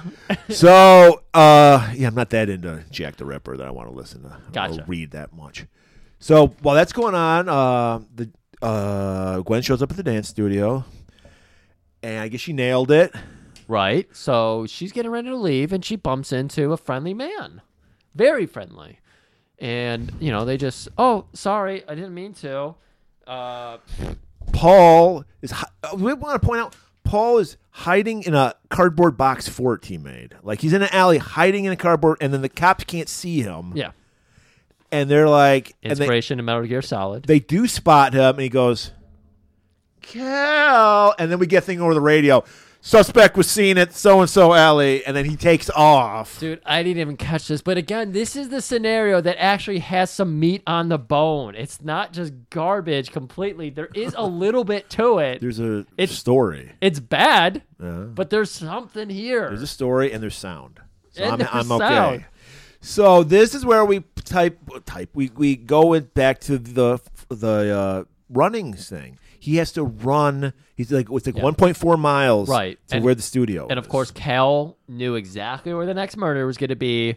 Well, knew 3 options. So you know what? Paul did have to interpret this and use some gut feeling here, because Cal told him there's one of 3 possibilities, and one of the possibilities was a dance studio. Wow. And he was like, well, he had to do a 33% multiple choice answer, and he got the right one. I thought he did rock, paper, scissors with Cal. Right. He didn't know his girlfriend well enough to know she would be at a dance studio. And so he starts running Right. and running, and then runs into some dancers coming out. Right. Tells him to call the police. Right. There's going to be a murder. There's about to be a murder. That doesn't sound suspicious at all. None of them reacts in any kind of way, but apparently one of them does go to the payphone and call the police. Caleeps. So he's in there. He's like, Gwen. She's up like some loft area. So there's like a mirror because it's a dance studio. So there's a mirror. I guess this is the way to spice up a fucking, because everything ends with him shooting a laser.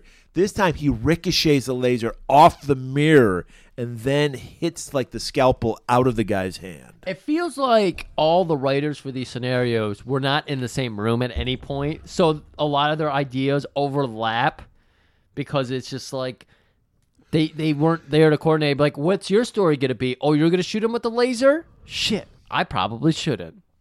So Gwen runs to him. You're not going to believe it. I totally nailed it. I got the audition. So he's like, oh, that's great. Zap back to hell. Killer gets up. The cops run in. They arrest him for what? I don't know. Well, you're missing the best part here, because the killer gets up. He's just about to start slashing the 2 when they get zapped out. They disappear on him, and he keeps slashing where they were. And that's how the cops find him, just slashing thin air. Do you remember that at all? No, it was bad. At least the slasher's eyes were like, put one hand to his face and awe. All right, we're back in hell with Mestima. Oh, my God. Paul's figured out Mestima. He's like, I'm not even worried about this guy. All I need to do is shoot lasers and shit. I know. Every one of his traps has been bullshit. So he's like, oh, really? You figured it out? Well, how about this? Let me summon a demon. And then we just get like a face of like a demon in flames. Yeah. And then Paul goes, beep, shoots a fucking laser, and it fucking beats the demon. Again, this is the worst. Oh, my God. And so, of course... Damn you, you bested me again. But you will not beat challenge number 6. Boom. Challenge number 6. Paul... Get this. We're in a cave. Was he in a cave, or was he just on the outside? He was outside of a cave. Yeah. He heard Gwen. He hears Gwen inside the cave. Yes. So he's like, I gotta get in there. Fog everywhere. Again, cave, symbolism, vagina. Fog. He's been waiting to get in that puss. So he's intoxicated with the aroma of that fog, that stank. And this was like, I think this is what happened. I might be wrong, but there's a demon lurking. Yes. Paul is trying to shoot the demon. It's like a video game. He's trying to shoot the demon. I thought Kale was broken because he's throwing rocks, wasn't he? Yeah, you're right. He Yeah. was throwing rocks. This was the challenge where and the demon was throwing crystals that would make ricochet lasers go off. Okay, I did not gather that. Yeah. I just thought we were watching Laser Floyd. Yeah, it was coming from the demon. Okay. But he was like throwing like a crystal, and then all of a sudden lasers would start ricocheting down through the cave. Right. And so Demon's got the high ground. Yeah. And we can hear Gwen calling from wherever she is. And so Cal is motivated. He's like, well, I'm sorry you're not with me, bud, but I'm doing this one on my own. I got to rescue Gwen. So we see that he is altruistic. He really wants to get that veg. He wants that sweet, fleshy, organic veg. He doesn't want incels here 2,000, 5,000, whatever. Because you had to clean it out. You got to clean it out. Yeah. So I don't understand what happened. Well, Cal rebooted. Okay, so he shot it. I thought the demon Cal put together the projections of where to throw the rock, which was a stalagmite. No, stalactite. Yeah, Stalactites. Stalactites Hang tight to the ceiling. Yeah. Stalagmites might make it to the ceiling. That's what they taught me in cave school. So, all right, so he hits the stalactite. It falls on the demon, pinning the demon down. Right. But is it a demon? Wait, it wasn't a demon? No. Well, it technically is a demon. It was a fallen angel. Oh. Because it turns into an angel. So, obviously, this is one of Lucifer's fallen angels who became a demon. Oh. But now, somehow, from having a near-death experience, it made her be an angel again? Yeah. See, I was so confused. I thought she was still trapped. He killed the demon that was holding her. No, the demon became the angel. Okay. It clearly showed that. Okay. So, Through way of lasers. and this is so. She's like, all you had to do was go the other way, Paul, and But you'd have won. Instead, you chose to go out of your way to rescue me, even though he thought Gwen was down there, and that's what he was trying to rescue. So he could have won? Anyways. I don't know what the fucking happening in this scenario. But he asked, because it's a babe, and he's like, well, maybe if things don't work out with Gwen, I can hook up with this chick. She's pretty hot. She's got but good hair. all the good shit was crushed. Was it? Yeah, she was buried in stalactites. Well, she just snapped her fingers and turned to lasers, so Yeah, maybe she can disappeared. Well, she died. She was sent back to heaven. Oh, she did? I don't fucking know. Back to hell. Paul is at back to hell, and we get a nice little story. This was also cut out of the PG-13. This story that Mistima tells about a cat. He's like, I remember, like, there are cats in hell? I didn't know that. So he's like, when I was a young boy, I found a cat, and I covered it with cold tar, and I set it aflame.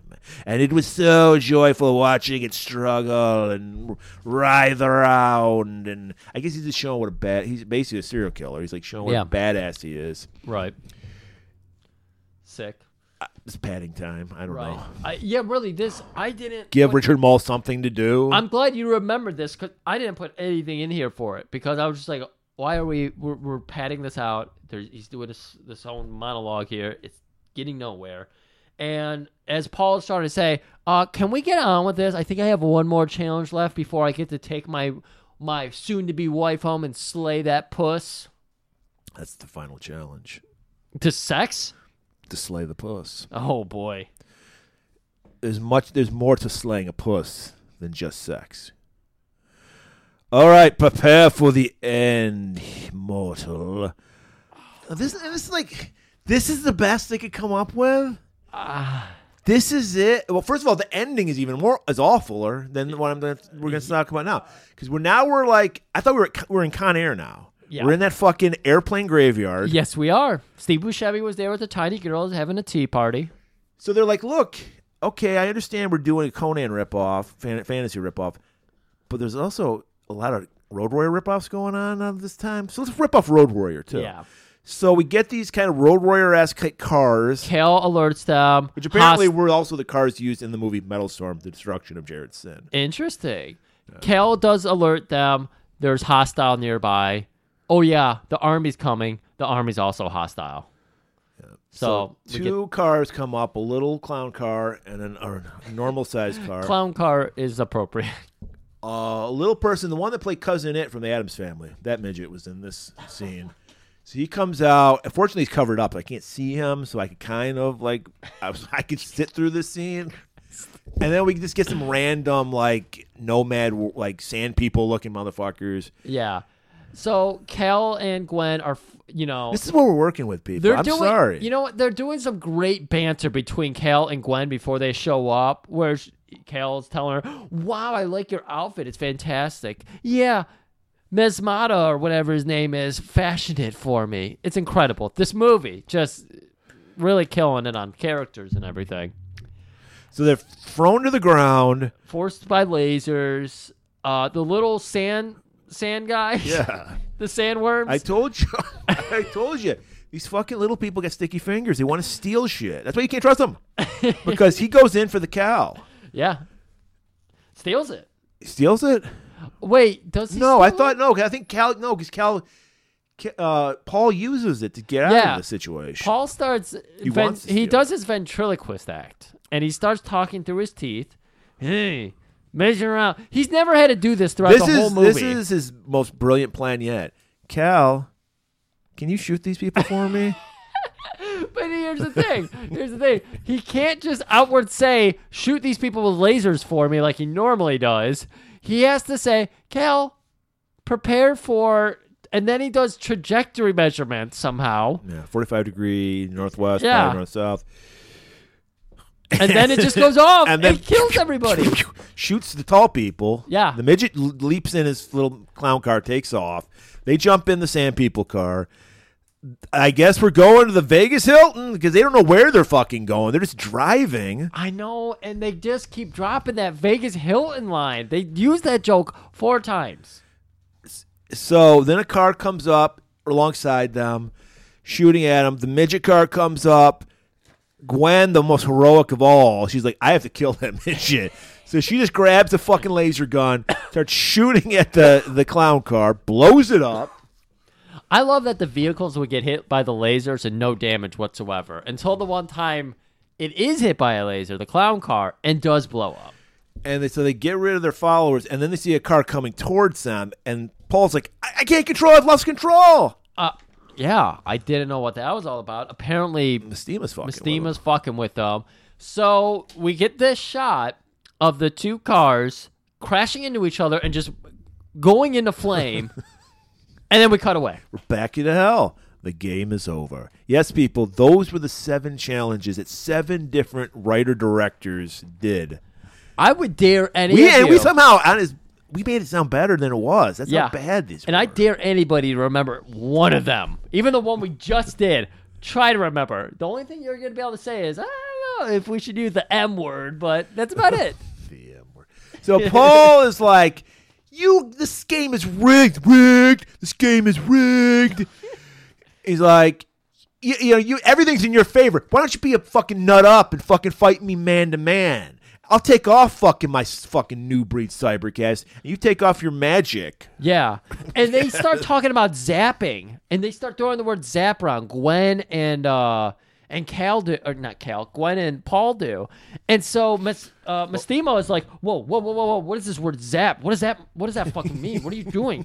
He's like, oh, it's just a super secret word that we use amongst humans. You wouldn't know. No, I love when Mastimo goes, what's the trick? Yeah. Because it's like, he hasn't used any trick throughout the whole movie. He has literally whispered into the computer that Mastimo was sought for 1,000 years to fight and is getting his ass handed to him.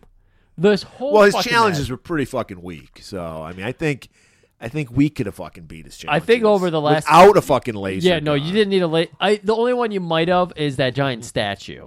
I would just throw a rock and hit it. But Slingshot. did you have to slay the statue to clear the mission? Yes, apparently. I don't know. Could you just kill the little guys? Would that have won the mission too? Like, the conditions? I don't know what the challenges were. Yeah, that's how stupid this movie is. Like, they should have had a voiceover for each of them to say, here's the clear condition. It's like a video game. This Right. is the level. This is how you beat it. This is the Right. boss. And they didn't even do that good. They did not help us understand what his goal was going to be.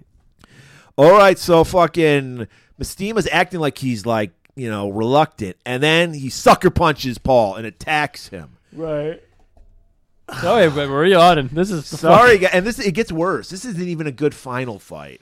It's literally just them rolling around. Richard Mall, twice the size of this motherfucker. Somehow Paul gets the upper hand. First he's getting thrashed, and then he gets the upper hand. So they're hanging over a lava pit. They're on a cliffside with lava bubbling. Right. Mystima's like, I can't do anything. Remember, they both swore off their own magic. They're just Yes. fisticuffsing here. But Mystima Never trust the devil. exactly realizes he's bested, so he uses a little bit of his He's magic. like Mecca like a high, Mecca hiney ho. And then what does it do? Is it It like disrupts some rocks. So the idea apparently is supposed to be the cliffside they're hanging over lava is going to collapse with both of them. And so he lost, but it's a stalemate because he won. I hate this fucking movie because Mystima just goes and falls, and then he's like, Cal, help me again. And then it shoots a laser he can grab. Like, it shoots a laser over his head. He grabs it and just literally just pulls himself off from his knees to his feet. Did you understand what that metaphor was? It shot a laser rod for him to grab onto. Like, pretty soon, Gwen's going to be grabbing onto his rod. Oh, okay. So I understand that you're blown away by that whatever the fuck that symbolism was, but god damn this movie. So they're shot back to reality and they won. And Gwen, she's like, you know what? Cal's not so bad after all. I think I will marry you. Well, we talked it over while you were fighting the devil all throughout those challenges. And you know what? I do like Cal. So now he's got to be worried because I think Cal's moving in. I think what I said at the beginning was true. I think Cal's more interested in Gwen. All right, that's it. I'm sorry, people. That's it. It just ends right there. Yeah, if Nothing you wanted some climax, if you wanted any of that, no, this is a Christian movie. There's no climaxing. We don't get that until after marriage. And fucking Christ, after you know the what one put us good through. thing about this movie, you didn't get a 3-hour episode from it. No, you didn't. So you get a break. You got a break. Get you prepared. We're building up. Well, first off, we're going to talk about probably within hours. Let me check. Vamp for me for a little riff. I have to check our poll for our big Thanksgiving episode. Now I got these new windows and it's too bright in my house, so I don't know what to do. I think I'm going to go the hobo route and just put newspapers up to cover and block out some of the light. I think that's the appropriate thing to do because when you get too All right, much... you can shut up about that because I have the results. We still have mere hours. As of Saturday, we're recording this. We have about 6 or 7 hours until this. We have 4 hours, 43 minutes until the polls close for our big episode. We gave the 4 choices we gave you were Rocky 3, Rambo 3, Cliffhanger, and Stop or My Mom Will Shoot. It's very close. Very close. But so far, right now, with 70 votes, Stop or My Mom Will Shoot is winning. But whoa, hey! Griff, I'm noticing irregularities here. I think we need to get Cyber Ninja on the case because we want a fair election, a fair vote. Yeah. Because I just don't trust this. I don't trust it. Stop or I can't believe our listeners are that tasteless. They would look over Rocky 3 for Stop or My Mom Will Shoot. I'm gonna go ahead. You said you're gonna go to Cyber Ninja, Murray. I'm gonna take this straight to Excalibrate. Excalibrate. Yeah. I'm taking this straight to Excalibrate because she'll punch the number. Yeah, because I'm sorry. Something about my gut tells me these aren't the right numbers, and there's no way people are going to really want us to do Stop or My Mom Will Shoot. We've known about rigged voting for the longest time now. This is clearly rigged. Voting. So we'll have Excalibrate look into that, and then next week we'll announce what our big Thanksgiving episode is, and we haven't locked it down yet, but there might be a very popular guest joining us for that episode. Right. He's going to love the windows. He ain't going to love Stop or My Mom Will Shoot, I'll tell you that much. So, okay, that's 2 weeks from now. This week, you know what? I think most people aren't even going to know this movie. It's just an early 90s dumb fucking action movie that I found. It's got Branscombe Richmond in it, though. Oh, well, that's a winner. If anybody is up to our snuff, they know if it's Branscombe, it's worth watching. And Branscombe is looking really great. The fucking Indian jewelry, the mullet, it's all there. Oh, yeah. It's a little and also, I'll point out, the hero of the movie, because this is a first for a long time. In November, the Lions are still in playoff contention. Oh, my God. They're right there. So the hero of this movie is a quarterback. Okay. He lives in Beverly Hills, and there's a heist where they're going to rob the entire city of Beverly Hills. Man, I like the sound of this. I'm realizing we didn't get to talk about a lot of things that were happening before. But I really would have liked it if Branscombe were in that new Scorsese movie. He can do it, yeah. He was not, Killer of the Flower Moon. He was not even an extra in there. He would have fit in so well. I'm sorry. Well, he can fit into anything. He can fit. He's a man of all cultures, of all creeds, of all colors. Exactly. I'm sorry. But anyway, we're talking about The Taking of Beverly Hills. Taking of Beverly Hills. If you can find it, look for it. It's a dumb, fun movie. Have we found it? I have a copy of it. Oh, okay. I don't know if you do, I don't think so. but look into that. Nice 90-minute movie. That's what I'm looking for. Because we're going to be, I mean, we got fucking Joe Coleman on. We go for fucking 3 hours. So we need some nice, like, fucking 90-minute episodes before it. I like that you were teasing it before. They know who it is. They know who it is. Okay. Wherever we talk about fucking oiled up muscles, Joe Coleman, it's like If they peanut butter and jelly. If you need Kale to put that together, you need help. I just didn't want to put it out there because he's a very busy man. He is incredibly busy. And he might have like a wrestling gig happening that weekend. That's right. So for now, he's in. Yeah. But like you said, he's a busy guy. He is incredible. And if he gets Stopper, my mom will shoot. I think something will suddenly come up and he can't show up. Yeah, my so mom shot me. Maybe you should have voted Yeah, maybe. for something better. But that's 2 weeks from now. Next week, Legitimately voted. legitimately voted. The Taking of Beverly Hills will definitely be your next week. Keep it warm.